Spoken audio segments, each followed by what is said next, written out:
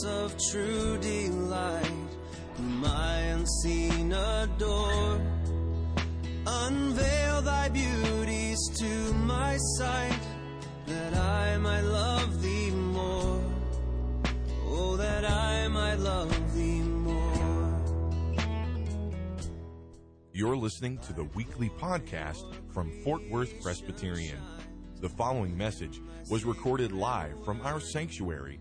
Our prayer is that this message would nurture a joy for loving God and loving people in you as you listen.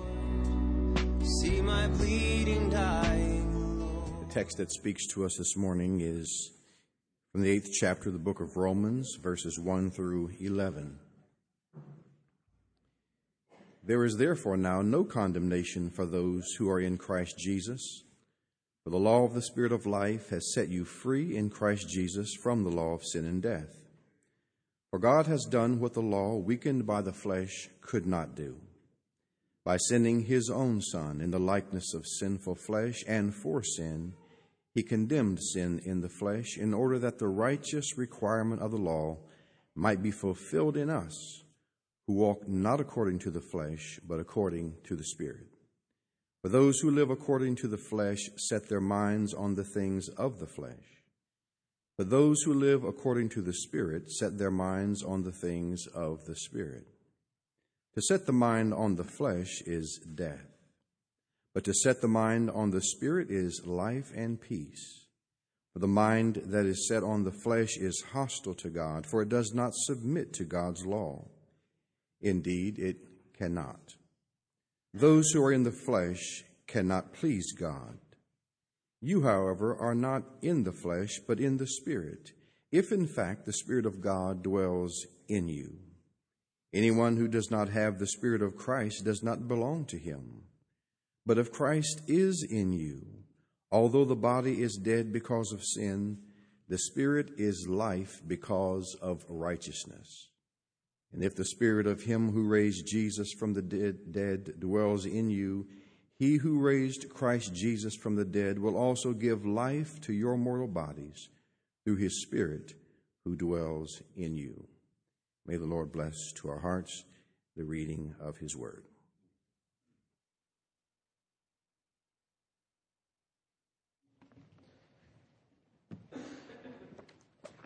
When we lived in Columbus, Mississippi, I was the pastor of the downtown church. It's called Main Street Presbyterian Church. And it was great for one of the birthday parties that we had for our oldest son, Chase. It was a treasure hunt birthday party. Because this old building had 3 stories, and then they had added an education building that had 3 stories. And then we lived 10 feet away from the church in an old 2-story Victorian house with a big wraparound porch. And the best part was the pilings were so high you could walk under the house. Think about that for a kid, walking in the dark dungeon of the house, the cave. So we made a treasure map, divided it up into 8 different pieces, burned the edges, so that it looked old, and we hid them all over this huge complex. And so one clue led to the next, and I can't remember. I believe the final clue was found under the house, in some dark corner, and then the treasure was found on the corner of a 3rd floor. So it was just so cool to see the mounting excitement and thrill of the kids as they discovered the treasure. And that could have been for a daughter or a son, because it would be pleasing to either. A bunch of girls doing this, or girls and guys, treasure hunt is great. Not so the ballerina party that we had for Annie Kate, right? It was all girls, of course, except for her 2 brothers didn't have to actually leave the house.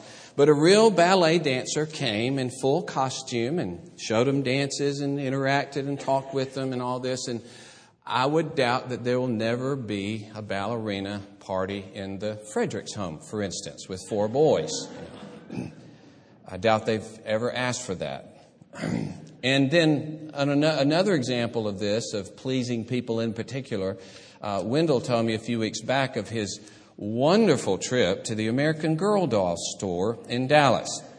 Of course, Wendell has 3 daughters. And as I recall, Wendell's favorite part was the doll hair salon, where doll hairstylists give your doll a new hairdo. Love that part. Not that they necessarily did that, of course, but it was just a shock that people were actually paying a healthy son to get a doll do, you know.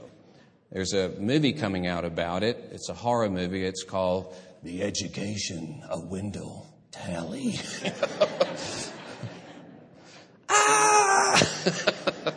Just hear the screams of the dads, you know. But anyway, the only male you'll see at the American Doll store would be a dad, you know, bringing his daughter. And they have the daughter and dad things. Or an unwilling brother who couldn't get out of it, you know, and he's there.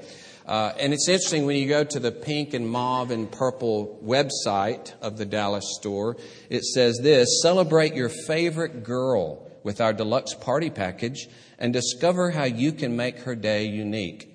It does not say celebrate your favorite son. No, it's for girls. Now, the point about this, it's all about pleasing, isn't it? Designing something. And most of us as parents have been a part of that, of figuring out something, the kind of birthday party that your child would like, and then even among your boys, that particular son would like, maybe different than another son. Something that they would look forward to. They'd be excited. They would completely get into and remember it for years to come. That's what we want to do, to please them in that way. And that's what we began to look at last week, that this word please, this idea of pleasing God, is a critical one when it comes to our relationship with God. In many ways, it really summarizes the whole of our relationship to Him. In everything we do, it's supposed to be a function or a part of that pleasing Him. And that's why in this passage, the most terrible, damning thing that God can say of those who are in the flesh is in verse 8. Those who are in the flesh cannot please God. That's to say that everything is lost. The battle is over. Full surrender, checkmate, end of story. There is nothing in terms of their relationship to God because they do not please Him. It's like saying, yeah, we had an okay year in football. Now, we didn't score, but it was, you say, what?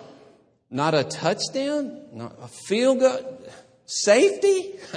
No, nothing. You mean every game was something to nothing 12 times in a row? Yeah, that was... No, you didn't have you had a disaster year. Absolute disaster. It couldn't be any worse. And in that sense, nothing worse, no greater disaster could be said about a human being than we don't please God. Because that's what we are made for. That's our, in His image, that's our joy, that's our fulfillment, that's our wholeness, is to be given up to pleasing Him. So, of course, the implication in this is that those who are His do live to please Him. He's indicated that in verse 4, that the death of Christ is for the ultimate purpose that the requirement of the law would be fulfilled in us, that we would begin to live out God's Word in our lives. And the whole contrast with what has come before in chapter 7, and then in chapter 6, how you've been set free for obedience. So I want to continue to explore this idea of pleasing God, because it's His underscoring it as the chief evil or the chief description of our rebellion against God means that let's look at the pleasing that God brings to our lives, the practice of pleasing Him. And along these lines, I think it's a very difficult thing, because we can begin to fall in an idea that I've got to keep pleasing Him in order for Him to like me, or in order to be accepted by Him. And so I want to talk about a couple of things that hopefully will be helpful in this regard of how we please God. The first thing I want to mention is the pleasing of faith. Okay? The pleasing of faith. But this is central, it's critical if we are going to live a life of pleasing to God. And of course, thus far in Romans, faith has had a central place, that our relationship to Him begins by faith. We are justified by faith. In other places, he talks about our growth in faith. Everything is around faith. And a great summary statement is the one you've heard us quote many times from Hebrews 11:6. Without faith, it is impossible to please Him. Okay, there you go. Wow. It must, everything I do in some way must be a part of that faith, or I will not be pleasing to Him. So right off the bat, the idea that you just need to start doing the right things apart from faith, apart from trust, apart from dependence, helplessness, brokenness, all of these things. No, that will never, ever please God. Never.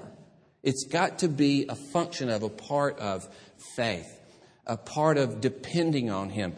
Just take these passages. Psalm 51 says, you will not delight in sacrifice, I would give it. You will not be pleased with a burnt offering. That is just an outward worship. Doing the right thing, you see. Obeying the ritual. Keeping the external parts of worship. Being there on time. Singing, saying the words of confession. All those kinds of things. He said, those things in and of themselves, in a New Testament context, you do not delight in them. The sacrifices of God are a broken spirit, a broken and contrite heart, O God, you will not despise. So a heart that is helplessly dependent upon God, a heart that realizes its own sinfulness before this God, a heart that realizes apart from His mercy, I'm undone. That's what pleases God. Without this faith, it's impossible to please Him. It says in Psalm 149, the Lord takes pleasure in His people. He adorns the humble with salvation. Not the proud, of course, but the humble, the dependent, those who are trusting Him. Without faith, it is impossible. Isaiah 66, a similar thing. He says, this is the one to whom I look. He says, I look to the one who's humble and contrite in spirit and trembles at my word. See, that humility and brokenness and trust that gives itself up to the will of God and says, not my will, O God. I depend upon you. I know that you will do me good. I know your word is good for me. I tremble at that word and would give my life to it. That idea of faith in everything that we do. And so I would like to just underscore 3 parts of this faith that are so important. And they've come to be the ways I think about faith, really. But a dependence and this includes a confidence and expectancy. You can say, I'm helplessly dependent, but you may not be expectant, confident in what He will do. Because that's the ultimate goal. Not only my own helplessness, but a confidence and expectancy that God will do me good because I trust Him. See that? So pull those 2 things together, this helpless dependence but a confidence. But first, for His forgiveness and favor. See, I have to, right off the bat, I can bring nothing to earn His acceptance. And so I must come to Him confident in His work through Jesus Christ to take away my sin.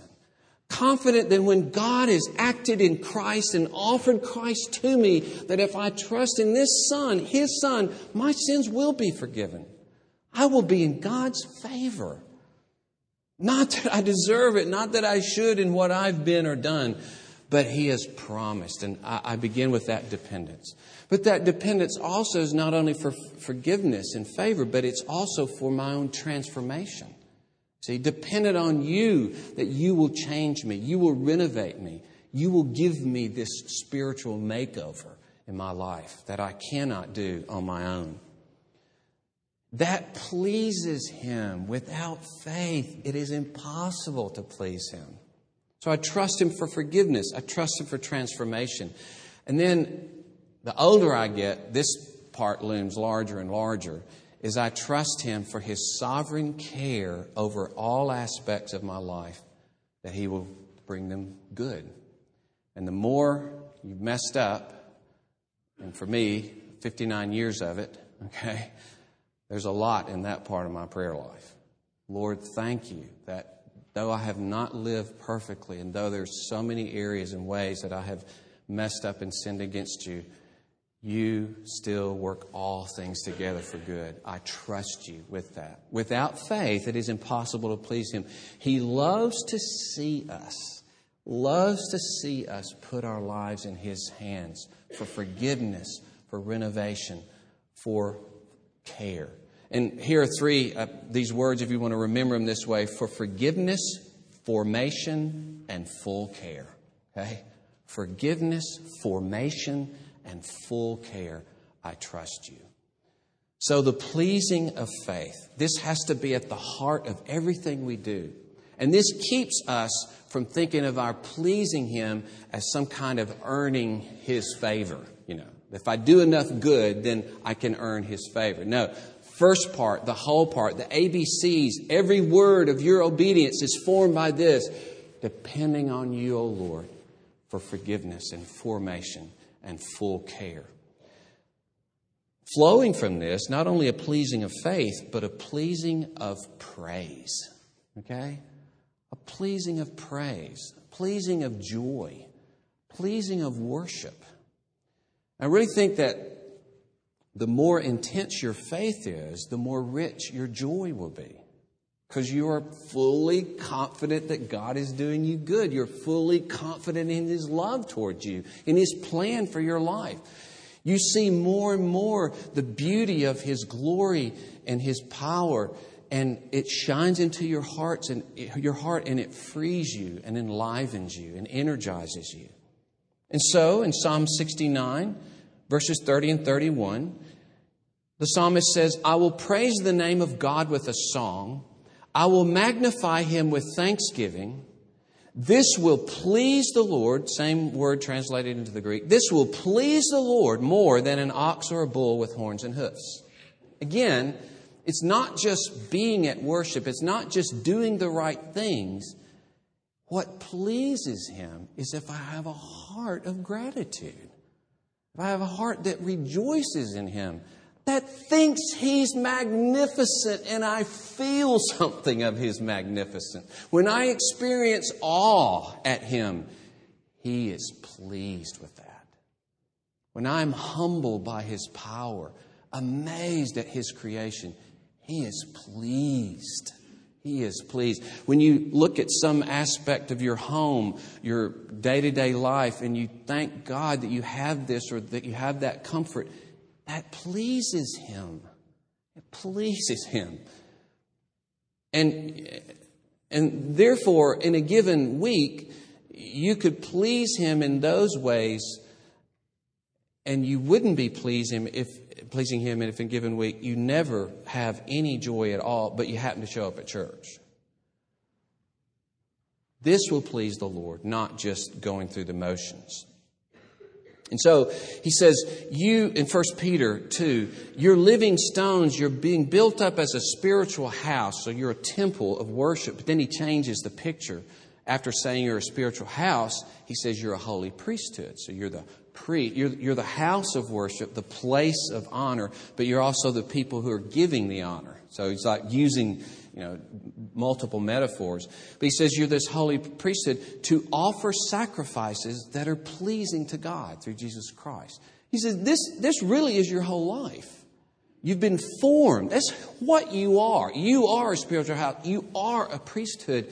That's the whole of your life, is to offer up this worship, this praise to Him in every part of your life. And so in 1 Timothy, when he talks in chapter 2, when he talks about prayers that are to be offered up, he says this is good, this is pleasing in the sight of our God. That kind of worship, that kind of dependence. And then the famous, among many of you here, 1 Thessalonians 5, 16 and 18. Rejoice always, pray without ceasing, give thanks in all circumstances. Why? This is the will of God in Christ Jesus for you. This pleases Him, to see you rejoicing, to be constantly praying or praying regularly, an attitude of prayer, giving thanks in all circumstances. That's a sweet savor to Him. That's the sacrificial smell He wants, you see, is that offering up of praise and joy to Him. So, the pleasing of faith, the pleasing of joy, or if you want to say the pleasing of worship and praise. And then the pleasing of obedience, but I don't want to put the pleasing of obedience as though those aren't obedience. I'm just trying to give kind of the inner workings of that obedience. Because the joy of the Lord is your strength, Nehemiah 8:10. And so we won't obey unless we believe. We won't obey really unless this belief is beginning to create in us an awe and a joy at this God. You don't obey for no reason, really. You obey because of a real encounter with the real God that grips you. And to keep that encounter fresh and growing and deepening so that more and more I want to give myself to this God that I'm coming to know more and more. And so faith and joy are at the heart of all obedience, at the heart of all pleasing. And that's what pleases God, is that because I trust Him, because I adore Him, I want to give myself. That pleases Him, you see, because it's coming from the heart. But I want to underscore obedience here so that we don't get the idea of intentions or feelings do the job, okay? That as long as I feel certain things or I sense certain things about God, I get thrilled about this or that aspect of God, that's it. So listen to this passage. You know, all these passages say this isn't sacrifice, that's not sacrifice that pleases Him, but this is. Here's another one. After Samuel had disobeyed God, not Samuel. I hope you caught that. Samuel didn't do that. That was Saul. Anyway, it was a test. Many of you failed. No, just kidding. So from 1 Samuel chapter 15, Samuel says, "Has the Lord His great delight in burnt offerings and sacrifices as in obeying the voice of the Lord? Behold, to obey is better than sacrifice, and to listen than the fat of rams." So the point would be, hey, I went to church today. Okay. Went to church all month, every Sunday. Okay. What was preached? You know, I don't really know. Not sure. Any Sunday, anything that you prayed over, anything that you'd say, I tried to put that into my life and do it and obey it, or your daily reading. You see the point? It's not just, offering up a sacrifice. It looked so good for Saul to be offering sacrifices, but he was supposed to wait until Samuel got there. And he gets there and says, "Did you disobey the Lord?" And he says, No, I didn't disobey the Lord. Why do I hear the bleating of sheep in my ears? Kind of a dead giveaway that sheep are being sacrificed. And he says, and so he wanted to cover it over and said, "But look what I'm doing. I'm sacrificing." We all like that. You know how your kids, many times, they'll be disobeying you, a little child, and they just smile at you, "Hey, Daddy, I'm not doing what you told me to do, but doesn't my smile make a difference?" And you think, I'm going to take that smile off right now. And that's kind of what Saul is doing here. Look, Lord, look what I'm doing. How can you fault me for what I'm doing? Sacrificing. How can you fault me? I've been at church. I do the right things. Obedience. And of course, usually that means obedience is touching on those difficult parts of our lives that we like to keep cordoned off, right? No trespassing, God. Don't touch this or that. I've got my life in certain areas. I like to keep, a good front for everybody. I like to be there, do the right things. But a lot of part of my life, I don't want you at. And that was the way it was for Saul. So he wants real action, real change in what we are, what we think, what we desire, what we say, what we do. That pleases Him. When there's real change in who I am and what I do. He wants that. He doesn't want just outward show, some sacrifice. And of course, many of you remember the hard words in Matthew 7 when Jesus says, many of you will say, "Lord, didn't I prophesy in your name? Then he says, cast out demons in your name? Do mighty works in your name? You're kind of thinking, who were these people? You know, that they seem to have done all this ministry, this fantastic ministry of some kind that probably wowed people, okay? And he says, not everyone who says to me, Lord, Lord, will enter the kingdom of heaven, but the one who does the will of my Father who's in heaven. He said, ultimately, I don't care how much ministry you do. Really? If that's just ministry, but your heart is still your own, and you're not working on your own relationship to your wife or your children or the way you do your work or your neighbors or your thought life, and that's not a concern to you, you're just out there ministering, it's going to be a sad day in judgment for anybody who thinks ministry can replace obedience. Activity can replace obedience. And of course, again, I'm talking about obedience that comes out of faith, comes out of joy, okay? But this don't take away from the fact that it really has to be concrete obedience. That's Samuel's point to Saul. And so it's interesting, Jesus is making a point about the Pharisees, and Paul really makes the same point, that they knew the word, but they didn't keep the word. And he gives this example of two brothers. Their father says to them, I want you to do this thing. One says he'll do it. The other one says, I'm not going to do it. And in the end, the one who says he's going to do it doesn't do it. The one who says he's not does it. And Jesus says, which one was faithful? I say, well, the one who did it. Isn't that interesting? Intentions, promises, all the right things said. Oh, yeah, I did. No, it's the actual doing Jesus looks at. That's what pleases him. And that's very convicting to me. It's very helpful to keep that before us. That while we're talking about faith and joy, we mean it really ushers issues in real obedience. Let's don't fake ourselves off with intentions or promises or talk. You know, the character in Pilgrim's Progress, talkative. Boy, he could talk doctrine. He could tell you, explore any doctrine you want to talk about. And he was excited. Yeah, let's talk about that. Let's talk about this. Let's talk about another one. Let's show where other people are wrong and we're right. Oh, yeah, we can get him if we just get in a conversation with him. No, if there's not obedience, we're just talkative. We're just talkative. So, to be pleasing to him. Interesting then how Jesus dealt with this several times. And he takes an opportunity to point it out. One time he's in the house teaching and somebody says, hey, your mother and brothers are outside. But he won't let that lie. As though that physical relationship to him was the ultimate thing. He says, no, whoever does the will of my Father in heaven is my brother and sister and mother. See, taking that point to say, you know, I just want you to understand that the fact that we were physical relationship ultimately won't mean anything if they're not obedient to God. And the mother, the woman that came and said, this is in Luke 11, verses 27 and 28. She says, blessed is the womb that bore you. Blessed are the breasts that nursed you. And he said, oh, no.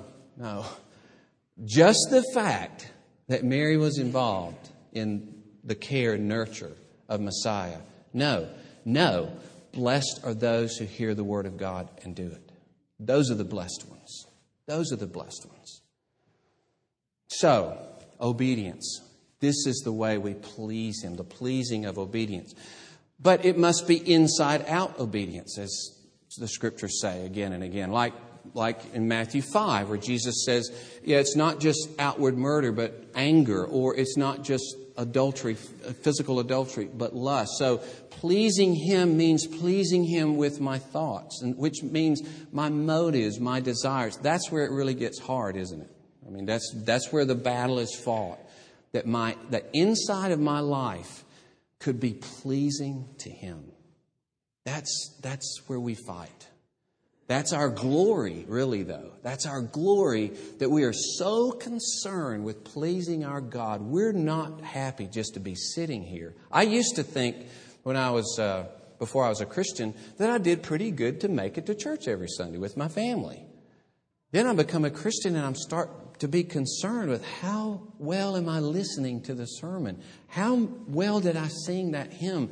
Was my heart engaged? Did I get joyful as I sang it? You know, was I thrilled some? Did I enter into some of the awe of God as I worshiped?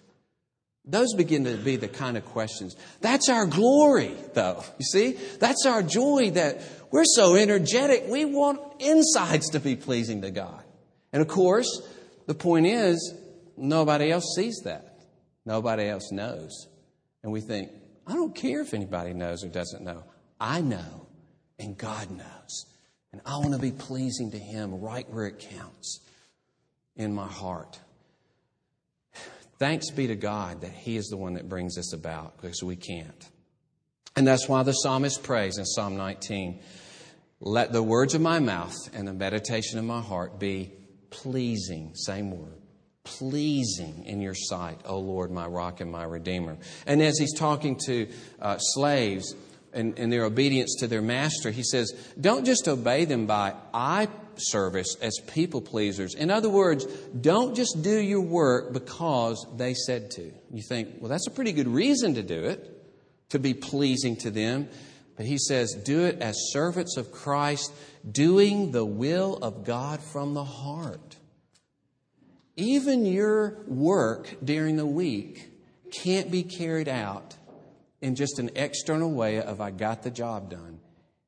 Here's Paul saying, I want that to be a function of your worship. I want it to be something that you do your work from the heart and you give it up to God as an offering to Him. And hopefully you do your work even more. You'll concentrate even more. You'll give yourself more to explore how you can do your work better, more energetically. Because this is a part of my worship to God. It's inside out, not just going through the motions. So isn't it interesting that God doesn't want you to go through the motions in worship, but He doesn't want you to go through the motions in anything. He wants you to go through the motions in your work. He doesn't want you to go through the motions in mowing your yard. Not that I've ever done that. But it's just to show that all of life, and this is our glory, all of life can be a part of my desire to please Him. It makes there's no part of life that's not important. There's no part of life that's not glorious. It's not in the true meaning of this word, though it's overused. All of life becomes awesome because it is before this awesome God. Well, there's more to say. I think we're about to the end of what we need to say. I would leave you with these passages that talk about the all-consuming giving of yourselves up. Later in Romans 12, he says, to present your bodies as a living sacrifice, holy and pleasing to God. We talked about this, which is your spiritual worship. Then he says, don't be conformed to this world. Be transformed by the renewing of your mind, that by testing you may discern what the will of God is, what is good and pleasing and perfect. So whether we're here, whether we're dying, whether we're anything, Paul says in 2 Corinthians 5, our aim is to please Him. And it's interesting how many times they'll say, try to discern what is pleasing to the Lord. Now, that doesn't mean outside of His commandments, but it's a way to apply His commandments. How does His Word feed into what I'm thinking about or doing? And it even implies that we're going to be asking creative questions. How can I more and more manifest Christ to my wife or husband or children? How can I more and more manifest Christ and obey His commandments in this or that area of my life? So our lives are constantly exploring, hopefully with faith and joy and eagerness, how I can more and more live in a way that's pleasing to this God. All under the umbrella of His acceptance as His children. Because my pleasing Him never becomes the basis or foundation for my acceptance. That's the wonder of it. Is that I'm made acceptable because of my union with Christ. And in that union, I have the safety to explore my motives and desires, the inside out of my life that has so much sin in it. But I have the safety of acceptance in Christ to give full vent to trying to please this God who's been so gracious to me in Christ. What a life! What a life to have a clean conscience and forgiveness, to know even in that final day that you'll be joined to Christ and your inheritance is the new heavens and the new earth. And in that overall context of final resurrection and the new heavens and the new earth, you can offer up yourself as a sacrifice pleasing to Him in the whole of your life. Well, I'll leave you. I said I'll leave you. Let me leave you with another one. You already left us with that. I do want to say this one thing because I think we need this encouragement. Hebrews 13 and Philippians 2. Here are two 13s to kind of remember. Hebrews 13:21, Philippians 2:13. Listen how similar they are. And I'll leave you with this encouragement. May He equip you with everything good that you may do His will, working in us that which is pleasing in His sight. Isn't that encouraging? That the sovereign, mighty God is working in you that which is pleasing in His sight. See, we have no hope outside of that, which brings us back to faith, right? Trusting in His transformation. That as I give myself up to pleasing Him, I can say, oh Lord, you're mighty God. When you decided to make the world, look what happened. Now you're decided to remake me. What's going to happen? What's going to happen?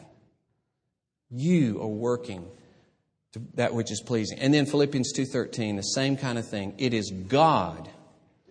And that's the emphasis, Paul. It's like the God who made heaven and earth. It is God who works in you, both to will and to work for His good pleasure. Praise His name. Trust Him. Give yourselves up to this glorious life of pleasing Him. Let us pray. Lord, what a hope You are. What a glorious strength. What a refuge. Saving us, Lord, from living to please ourselves, saving us from our destructive passions so that we would not give ourselves to those, as Peter says, to live for the rest of the time in the flesh, no longer for human passions, but for the will of God.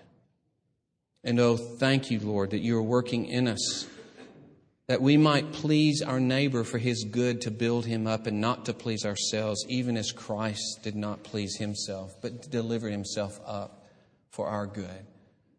Lord, teach us continually the liberty, the wholeness, the humanness, the restoration of our humanity, that our lives be given up to pleasing You and be given up to pleasing others for their good, to do them good as You are doing us good.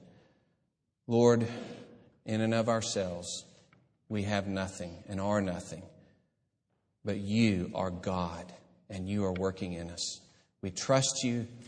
We would have confidence in You, and in that confidence, go forward to live lives pleasing to You. And Lord, if there's anyone here who would have to say, I have never even wanted to live a life pleasing to God. I've never seen anything in Him worth giving my life up for.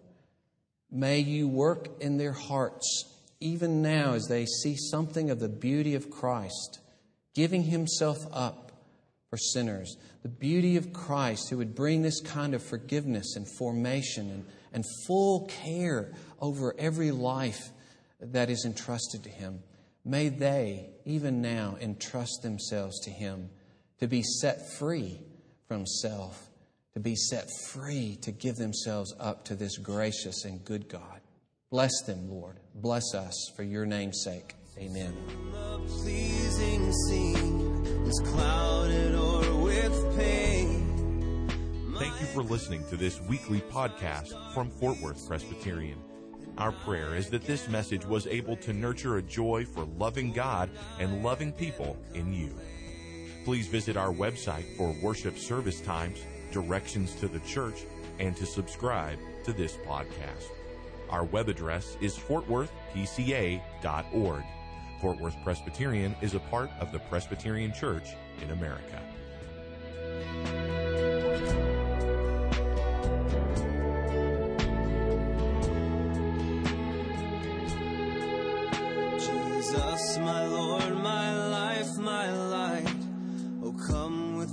peaceful ray.